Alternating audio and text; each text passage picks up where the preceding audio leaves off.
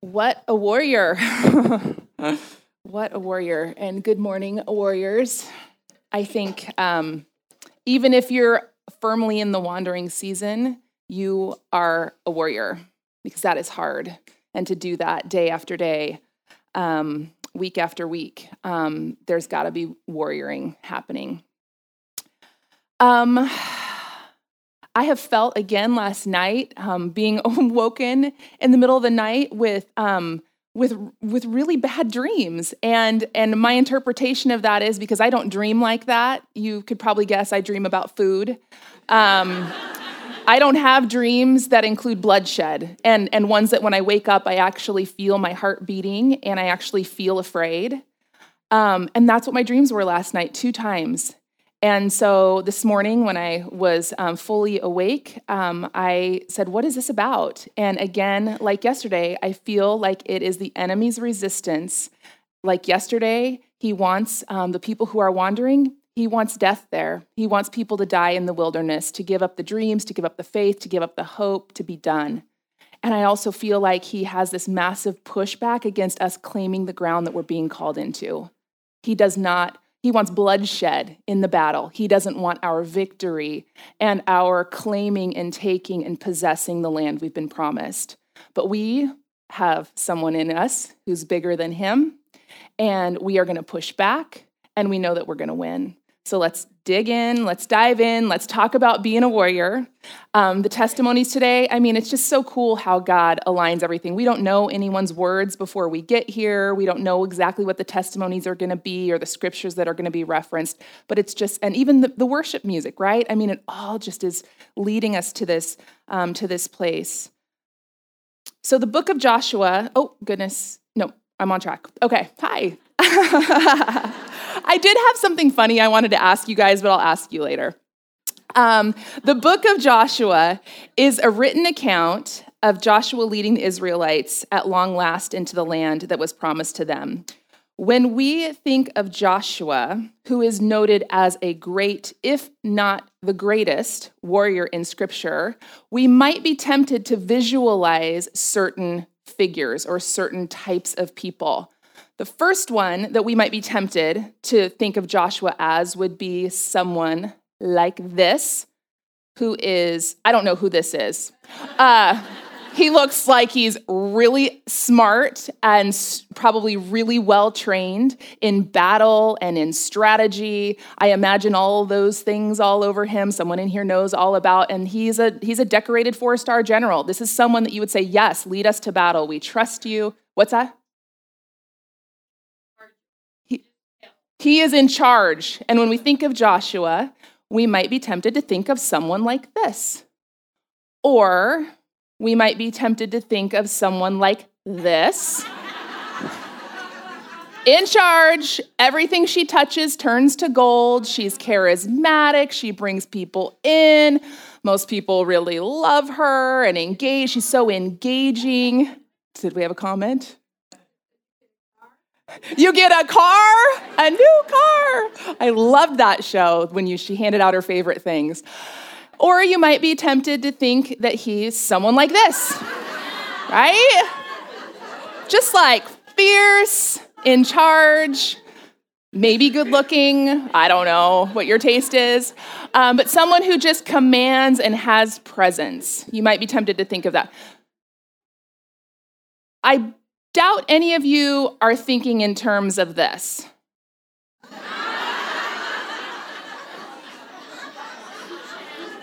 That's Nacho Libre.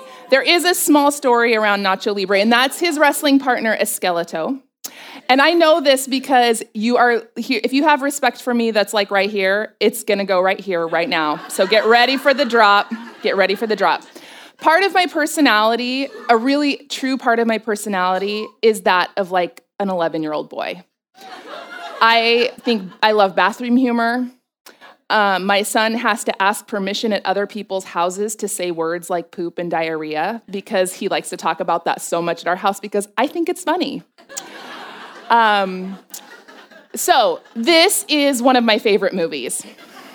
I have 2 movies that I watch repeatedly. I watch Nacho Libre repeatedly, and I watch Mall Cop. So those are my movies. And my son, I love it when he asks if we can Nacho Libre fight on the bed. So anyway, the reason I put this up here, and we can take it down because it is disturbing, I understand. The reason I put that up there is because Joshua could have looked like that. He could have. We don't know. Scripture doesn't emphasize his battle strategy. It doesn't emphasize his looks. It doesn't emphasize his charisma. It doesn't emphasize all of his training and his degrees and his this and his that. It could have been those dudes, which makes me think it could be us.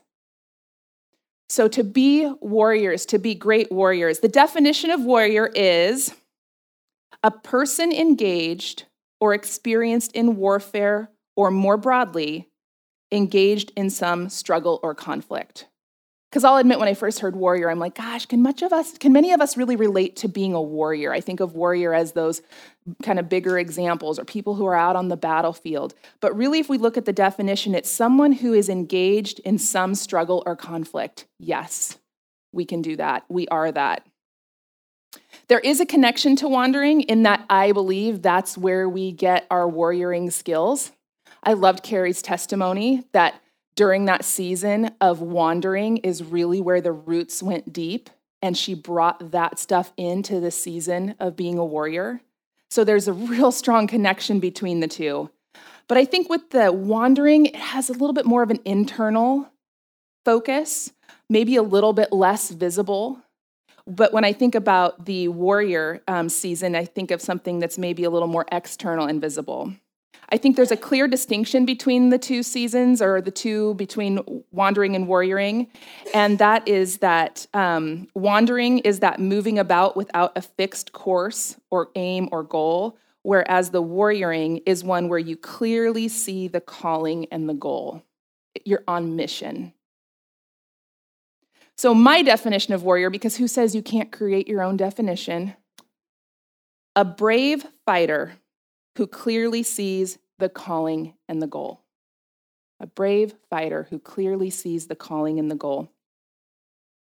So picking up Joshua 1 through 9.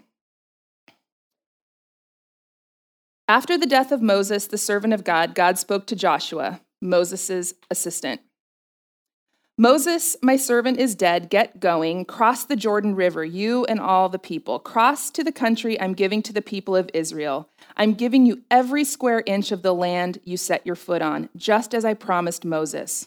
From the wilderness and this Lebanon east to the great river, the Euphrates River, all the Hittite country, and then west to the great sea. It's all yours. All your life, no one will be able to hold out against you. In the same way I was with Moses, I will be with you. I won't give up on you, and I won't leave you. Strength, courage. You are going to lead this people to inherit the land that I promised to give their ancestors. This is my favorite part. Give it everything you have, heart and soul.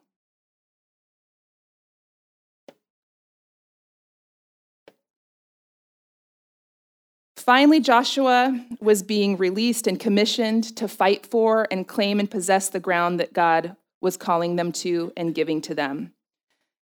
God puts on repeat, strong and courageous. Be strong and be courageous, because I think that he knew there was going to be some very real temptation to feel weak and to feel afraid and to give in to that.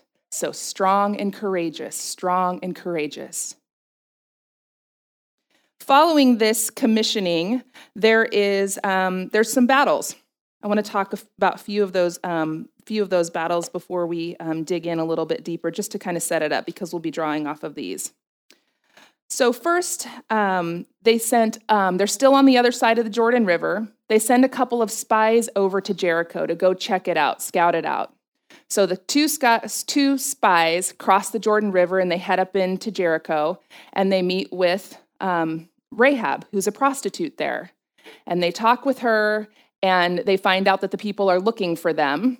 And so she hides them.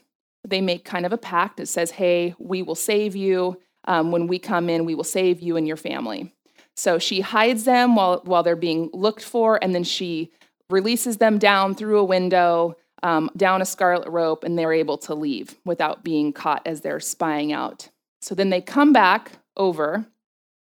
to the Jordan, and everybody picks up camp and gets ready, and they're ready to roll. They're ready to start moving across the river and heading into the land. So then the first battle is Jericho. Something actually I want to say that Rahab said to them when she was over there, which I thought was really cool.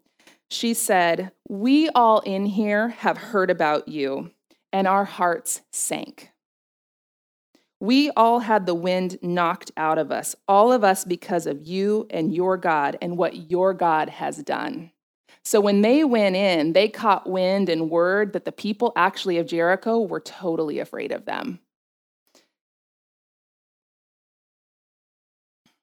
So they go back over, they get everybody. The next piece is crossing the Jordan River. I was like, so how did these two dudes cross the river? And that wasn't that big of a deal, but then they need to take everyone. And my husband reminded me there was like 2 million people. So, 2 people can kind of cross a river, go back and forth. But to really get 2 million people from one side to the other, God, like he did with the Red Sea, he parted the river. And he sent everybody through and all their belongings. So they get to Jericho, and he has a very, very distinct battle plan for them. This is what the battle plan is.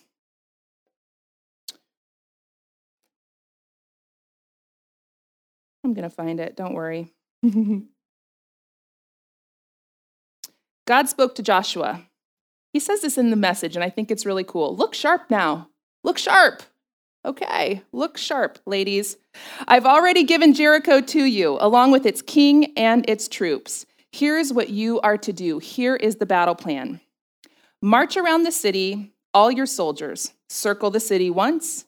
Repeat this for 6 days. Have 7 priests carry 7 ram's horns, trumpets in front of the chest. On the 7th day, march around the city 7 times, the priests blowing away on those trumpets. And then a long blast on the ram's horn. And when you hear that, all the people are to shout at the top of their lungs, and the city wall will collapse at once.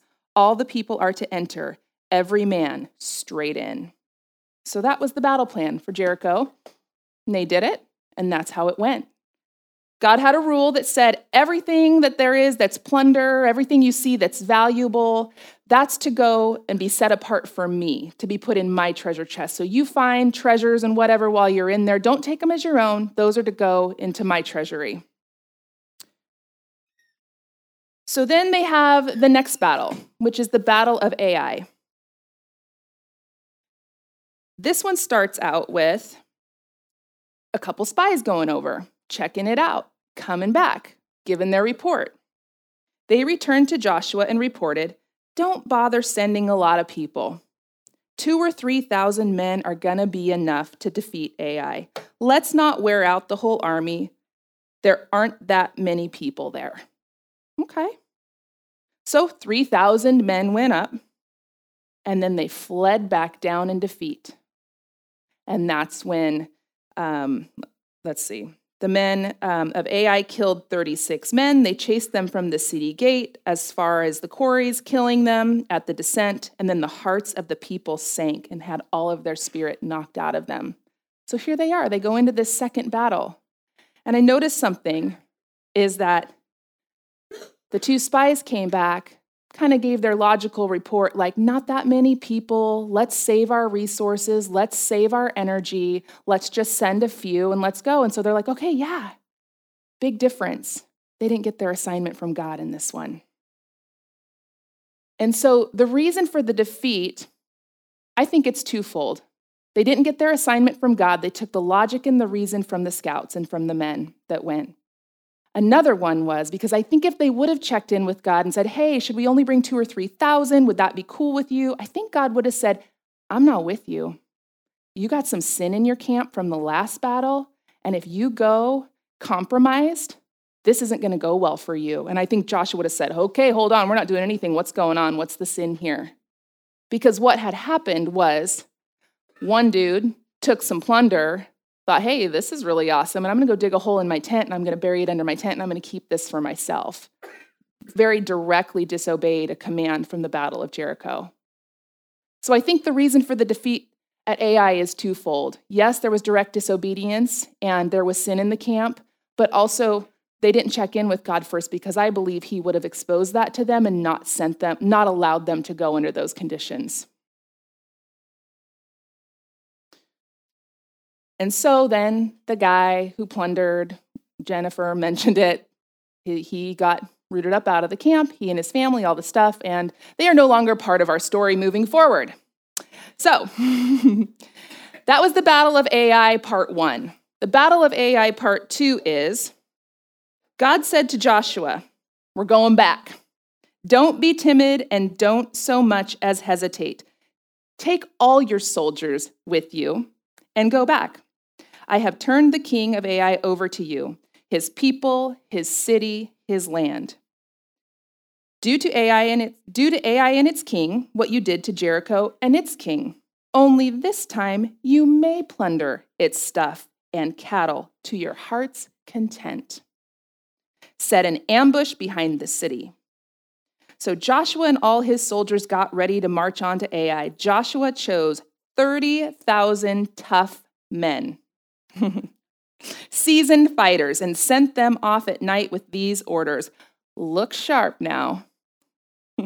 Lie in ambush behind the city. Get as close as you can. Stay alert. I and the troops with me will approach the city head on. When they come out to meet us, as before, we'll turn and run. They'll come after us, leaving the city. And as we are off and running, they'll say, they're running away just like they did the first time. And that's your signal to spring from the ambush and take the city. God, your God, will hand it over to you on a platter. I love the message, right? Was that really what he said? He's going to hand it to you on a platter. Once you have the city, burn it down. God says it. You do it. Go to it. I've given you the orders. So Joshua sent them off. They set their ambush. They waited behind. These people ran up, drew these guys out. These guys went into the city. They are like, we're going back. Wait a second. They're in there. Awesome. Totally creative, totally different from the first battle. And they get to plunder. Anything they see that has value, animals, livestock, gold, silver, take it. It's yours. So it's not the same battle plan, and it's not going to be the same harvest or reward every time. But listening to God was a huge difference in Ai part 1 versus Ai part 2. And then there's another battle that's definitely worth mentioning. Well, there's the treaty with the Gibeonites that Jennifer talked about, where the Gibeonites tricked them into thinking, oh, we're so distant, we're not in this promised land, make a treaty with us. And they didn't. The men of Israel looked them over and accepted the evidence, but didn't ask God about it. So, yes, we'll make that treaty with you. And they didn't check in with God. I think if they would have checked in with God, God would have said, these guys are pulling one over on you. But they took the evidence, the logic in front of them, the moldy bread and the beat up sandals and the this, that, and the other. These guys put on a great act. And then the Israelites bought it. And then they made a treaty with them. In the treaty, which I do appreciate, they honored it. They didn't say, oh, you tricked us. This is null and void. They said, you tricked us. We own it. And we will make you our slaves. You will be our water carriers and our woodcutters. So I guess the Gibeonites got to live, but they also lived in a way that benefited the Israelites.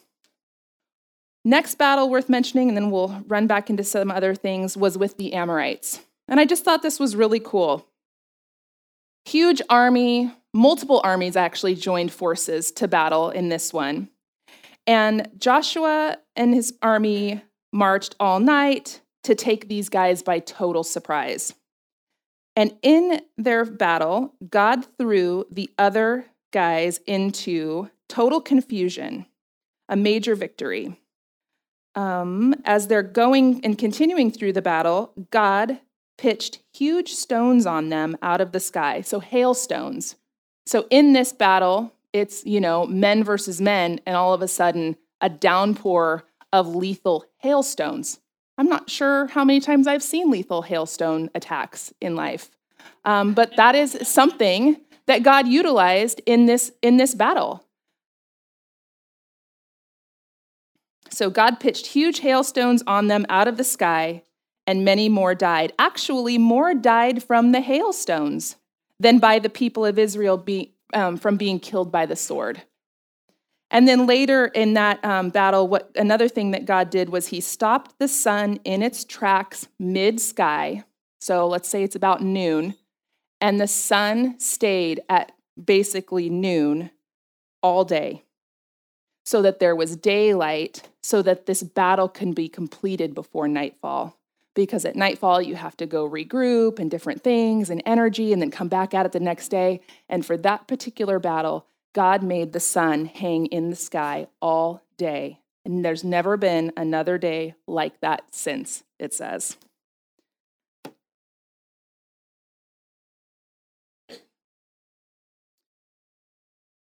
So I want to tell you a little bit about my warrior season.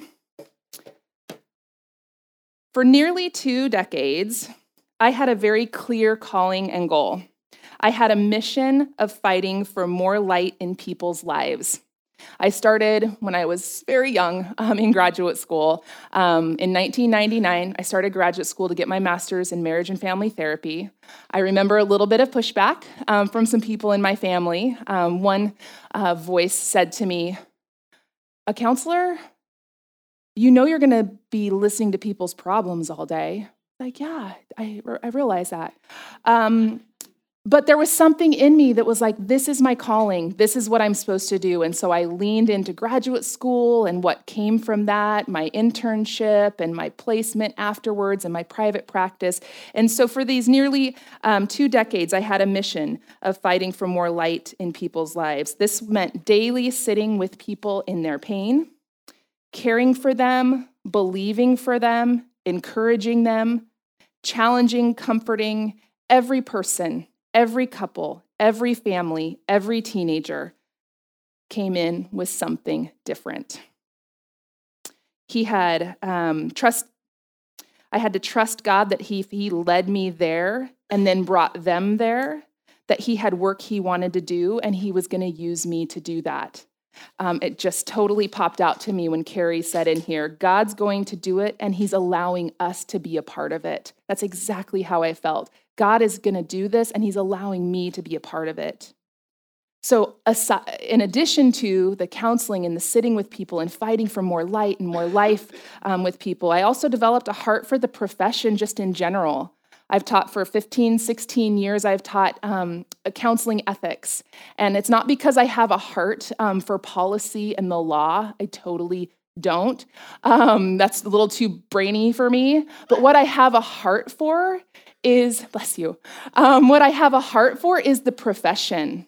I have a heart for counseling. I have a heart for counseling being a safe place for people. There can be some counselors out there that aren't the best and maybe aren't the most ethical, and that bothers me real bad.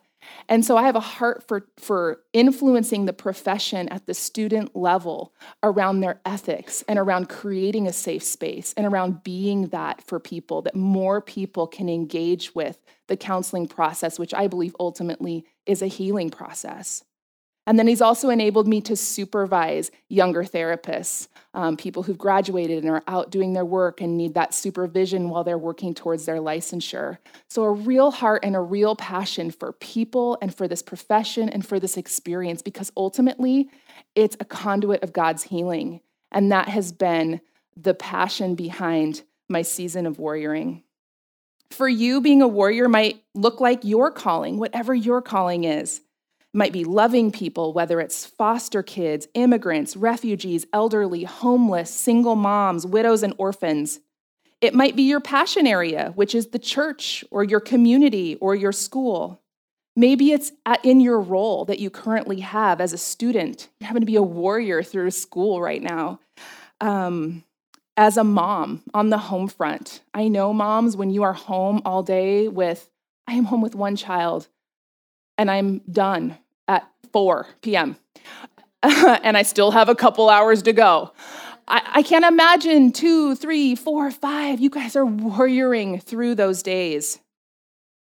Maybe it's through your career as a teacher, a boss, a counselor, a nurse, an office administrator, A tax preparer. Man, that person is a warrior.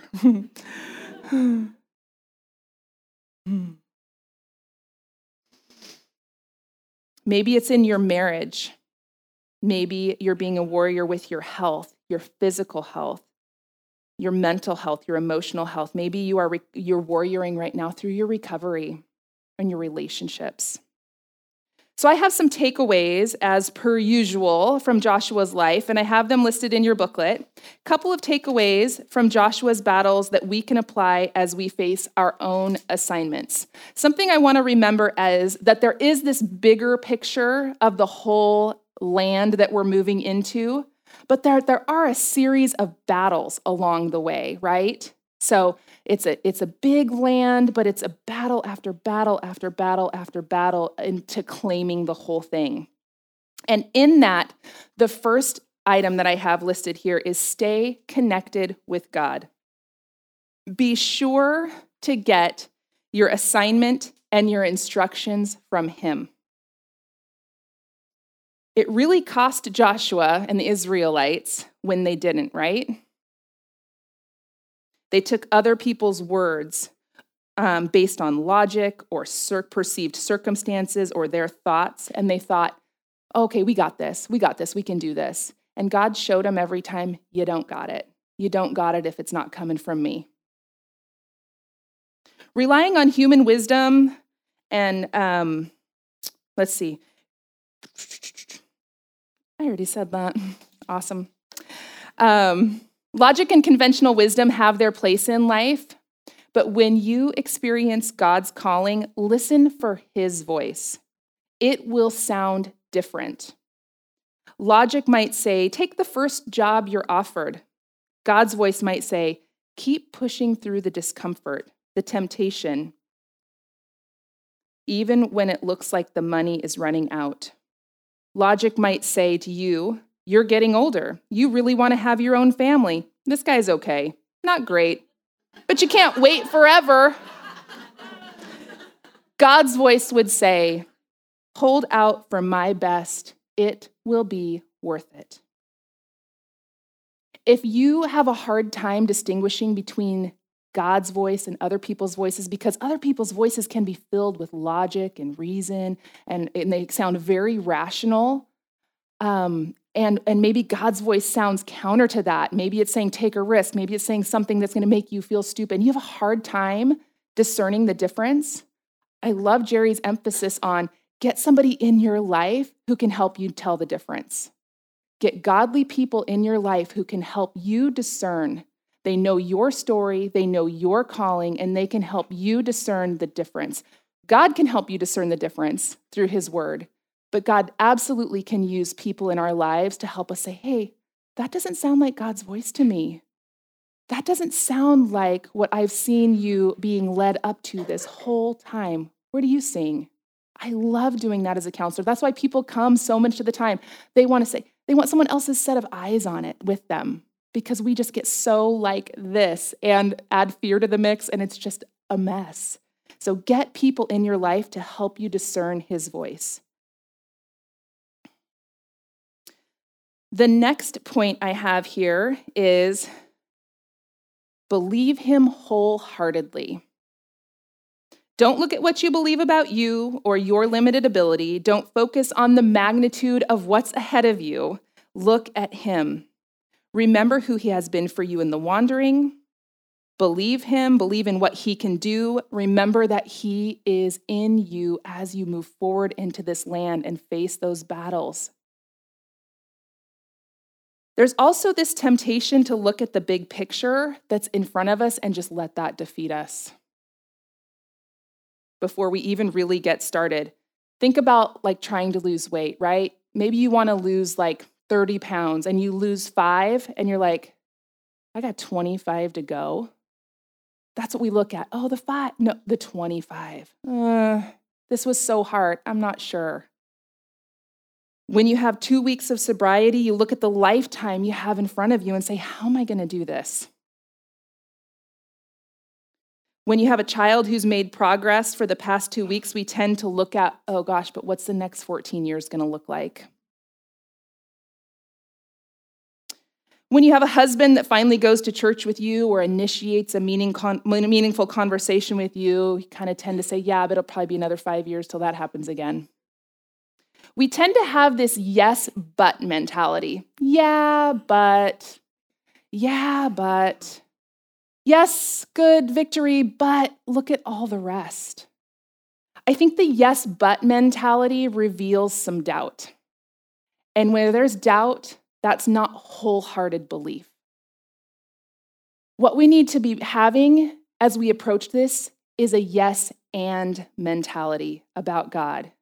Yes, we had victory, and there's another battle, and there's going to be another victory, and there's going to be another battle, and he's going to show up for us again.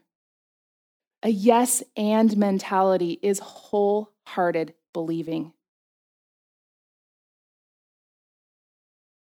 Joshua believed in him so much that he was willing to believe wholeheartedly, and then he was willing to step out and put some action to that belief.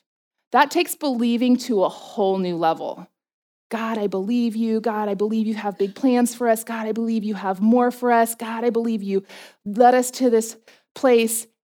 And you're asking me to shut down my office? And you're asking us to get ready? Yes, I am. Yes, and we're going to step out and we're going to endorse this belief with some action. Joshua 1:16 says, everything you commanded us, we will do. Wherever you send us, we will go. This is where it feels so risky, you guys, taking that step. I felt so vulnerable last night after I left here, sharing with you guys like my journey. I know it's safe. I'm great with it, but it's like, man, putting those action steps out there and then before other people's eyes to observe, that is such a huge risk. It sometimes goes against conventional wisdom. It might be countercultural. But James 2:14 says, faith without works is dead. We have to have some action to back up and we have to mobilize this faith and this belief. And Joshua did that. He mobilized his belief. So I was called to enter in with people in counseling. When I started out, I was very young. I was 23 years old. I was single. Really, God? You want me to be a marriage counselor? I do, on the record, want to say, anyone who came to me for marriage counseling when I was 24 and single, I can't imagine what you got from that. But I am totally trusting that God made up the difference because that is where he called me. I think back and I say, what in the world was going on? But he called me. I was young and I was single and I was a marriage counselor. He called me to enter in with people who'd been married for 40 years when I'd only been married 2. He called me to enter in with people who had had multiple miscarriages or who had been suffering infertility or who had lost their children tragically when I'd never even had my own child. He called me to enter in with people who had families that were just devastated by conflict or trauma. I didn't have that experience. He called me to enter in with people who were making a mess of their lives, who were cheating on their spouses, who were stealing from their employers.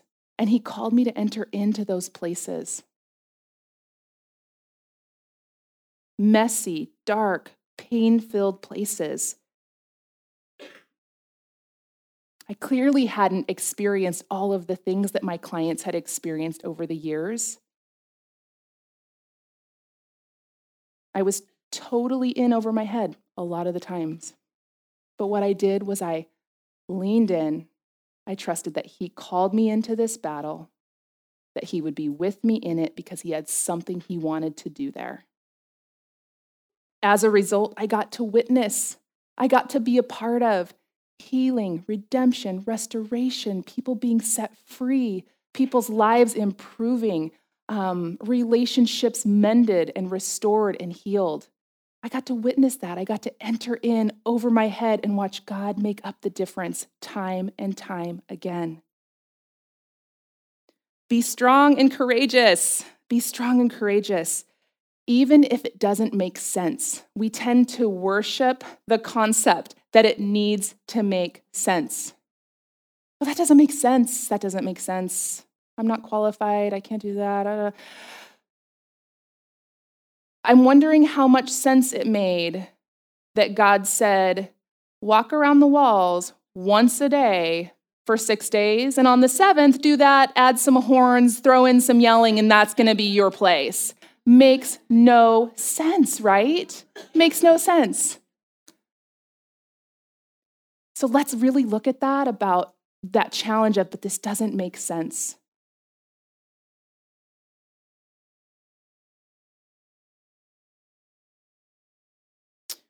So putting action to your belief. For you, that might look like selling all of your possessions, renting out your house, and taking your family to a foreign country. It might mean bringing foster children or adopted children into your home to live as your own. It might mean leaving a good-paying job to work for an organization or a cause that you totally believe in. I have some friends that do this, and I'm just totally inspired by it. They commute outside of their very comfortable middle-class neighborhood to teach and coach or volunteer and mentor at a school in a different part of town. They live in a cozy, comfortable section of town, and they choose to commute over 30 minutes a day to go teach in a different part of town because the need is so great. Maybe for you, putting action to your belief is persisting in weight loss. Maybe it's persisting in cancer treatments. Maybe it's persisting in infertility interventions. Maybe it's walking diligently through the pain and trauma or the losses of your life towards healing and wholeness. Jerry was such an excellent example of that.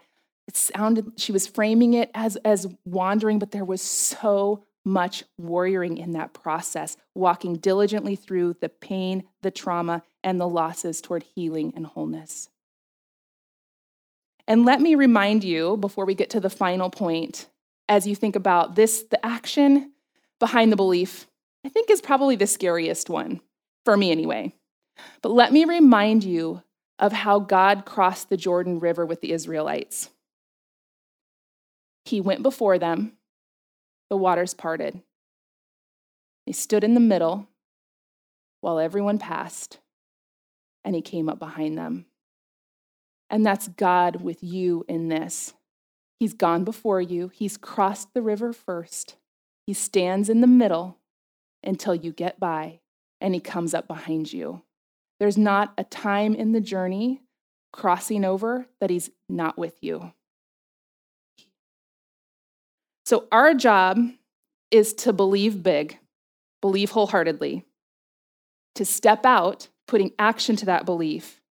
And this is my favorite part, the fourth one. God will do the rest. God will make up the difference. When God makes up the difference, it's pretty mind-blowing, right? It's unpredictable, it's creative, it's out of the box.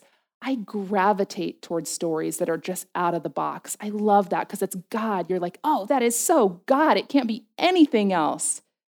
I want that story. I want that story. I want to be able to testify to you next week. Whenever, I want to be able to testify to you how God made up the difference. Because it's not going to be about me. It's not going to be about me and my husband and our amazingness. It's going to be about what God is going to do. So, because Joshua did these things, they stayed connected with God, they believed, they put action to the belief, God gave them kind of a lot of cool things I noted as I read through the battles. He gave them impossible access. which was this crossing of the Jordan River, it said not even a toe got wet. He gave them impossible access, going into established tribe, one after the other, and prevailing. So these guys never had home field advantage.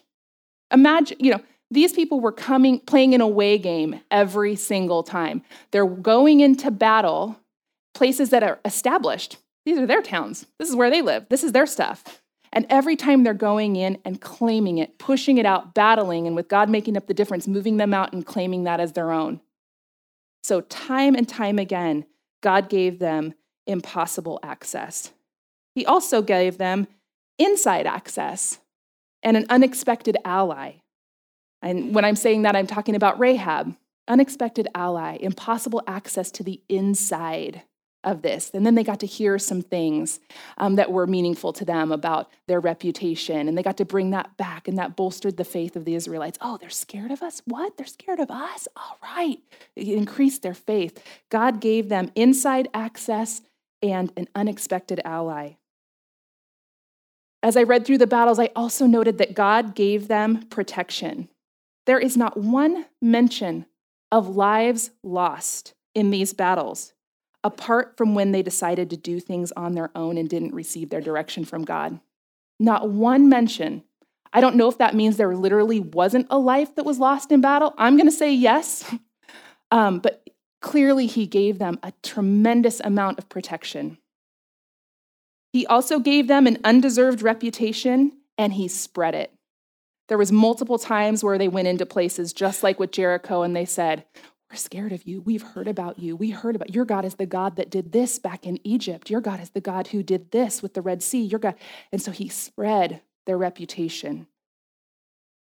An undeserved reputation, right? Because they weren't always the most pure of heart. He also gave them creative access, different battle plans, different agendas, different ways to do things. The ambush, the walls falling down. He gave them creative access. He didn't give them formulas. Do this, and then I'm going to do this. Do this, and then I'm going to do this. And it's going to look like this every time. Plunder, never plunder any time. No, it's plunder. Don't plunder this time. Plunder this time. It's going to be it's going to be creative. So God gives creative access. And here, this tends to be my favorite one. I identified with this like 10 years ago. We had a sermon, and the pastor said, I don't remember what the sermon was, but I remember this one sentence, and so does my husband, so we're like, this is God's word to us. God's got options that you've never thought of. So he got access to God's options that he could never have manufactured on his own, options he never could have predicted or anticipated. I'm guessing he didn't go into that battle saying, we're going to go this far, and then the lethal hailstones are going to drop, and we're going to be good. No. God brought in some options they hadn't even thought of. They're thinking about the battle, and they're going to have to do the battle multiple days because it's so long. We're going to have to set up camp. We're going to have to wait it out. We're going to go back. But God said, nope, I'm going to hang the sun up in the sky extra long today so that you can finish this whole thing before it goes down. God has options that we've never even thought of. So when God makes up the difference, when God does the rest, I'm running through it really quick. He gives us impossible access. He gives us inside access and unexpected allies. He gives us protection. He gives us an undeserved reputation, and he spreads it.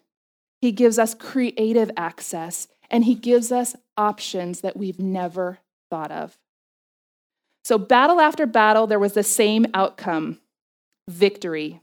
God's handing over that land to them to take as their own. That land that had been promised to them from the beginning. They received their instruction from him. They believed him. They put action to that belief, and he did the rest. He also redeemed an imperfect journey. I love that. There were some places where they messed up, right? The Gibeonites, part 1, Ai part 1, they messed up, and he still redeemed that. and let them enter in and gave them what he promised. So take yourself off the hook for needing to have a perfect battle.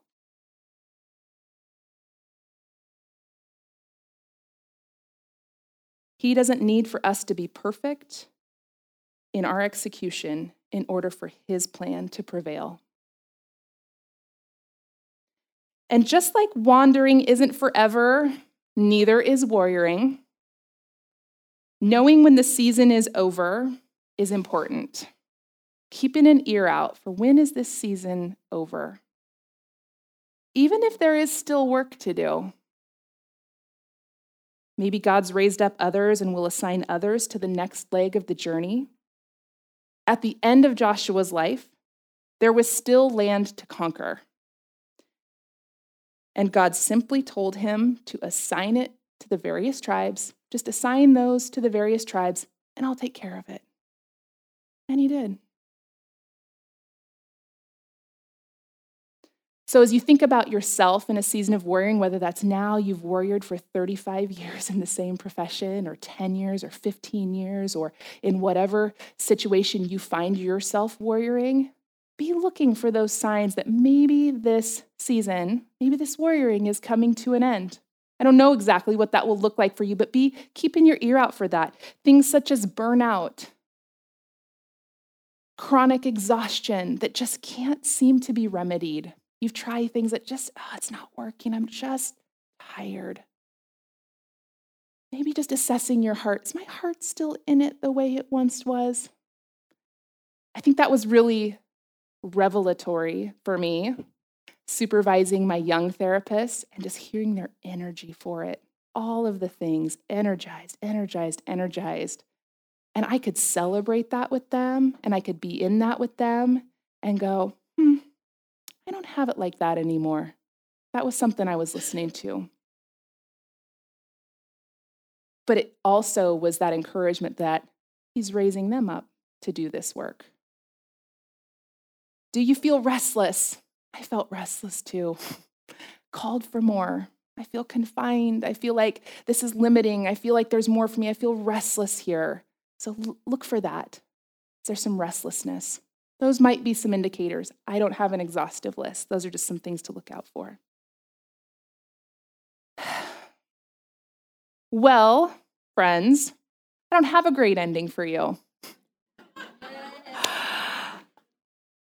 I'd say that we have covered a lot of ground this weekend. I am so grateful for Joshua's life. Whoa, what a life. Can you believe it that he was born in Egypt and he died in the promised land and everything that was in between those two things?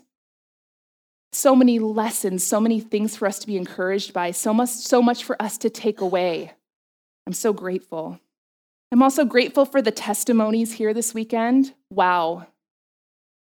I felt the pressure coming in to be like, relate to all of you. And some of you are still like, I don't even relate to her. But I hope that you related to somebody who stood up here and told their story, or saw on a screen, or a conversation that you had. I'm so grateful for the testimonies. That took a ton of courage, allowing us inside your journey.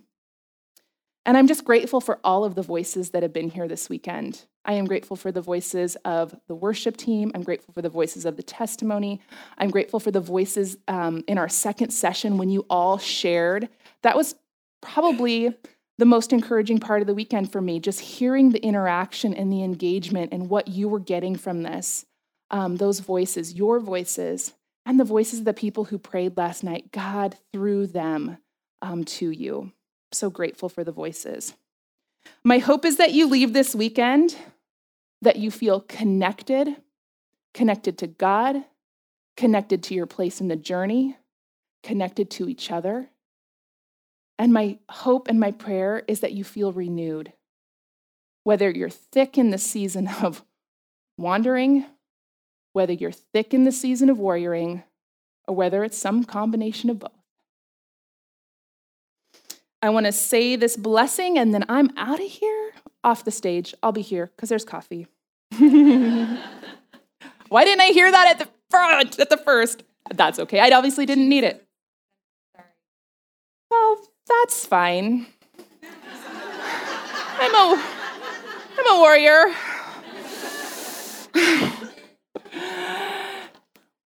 You guys stand up. What a relief.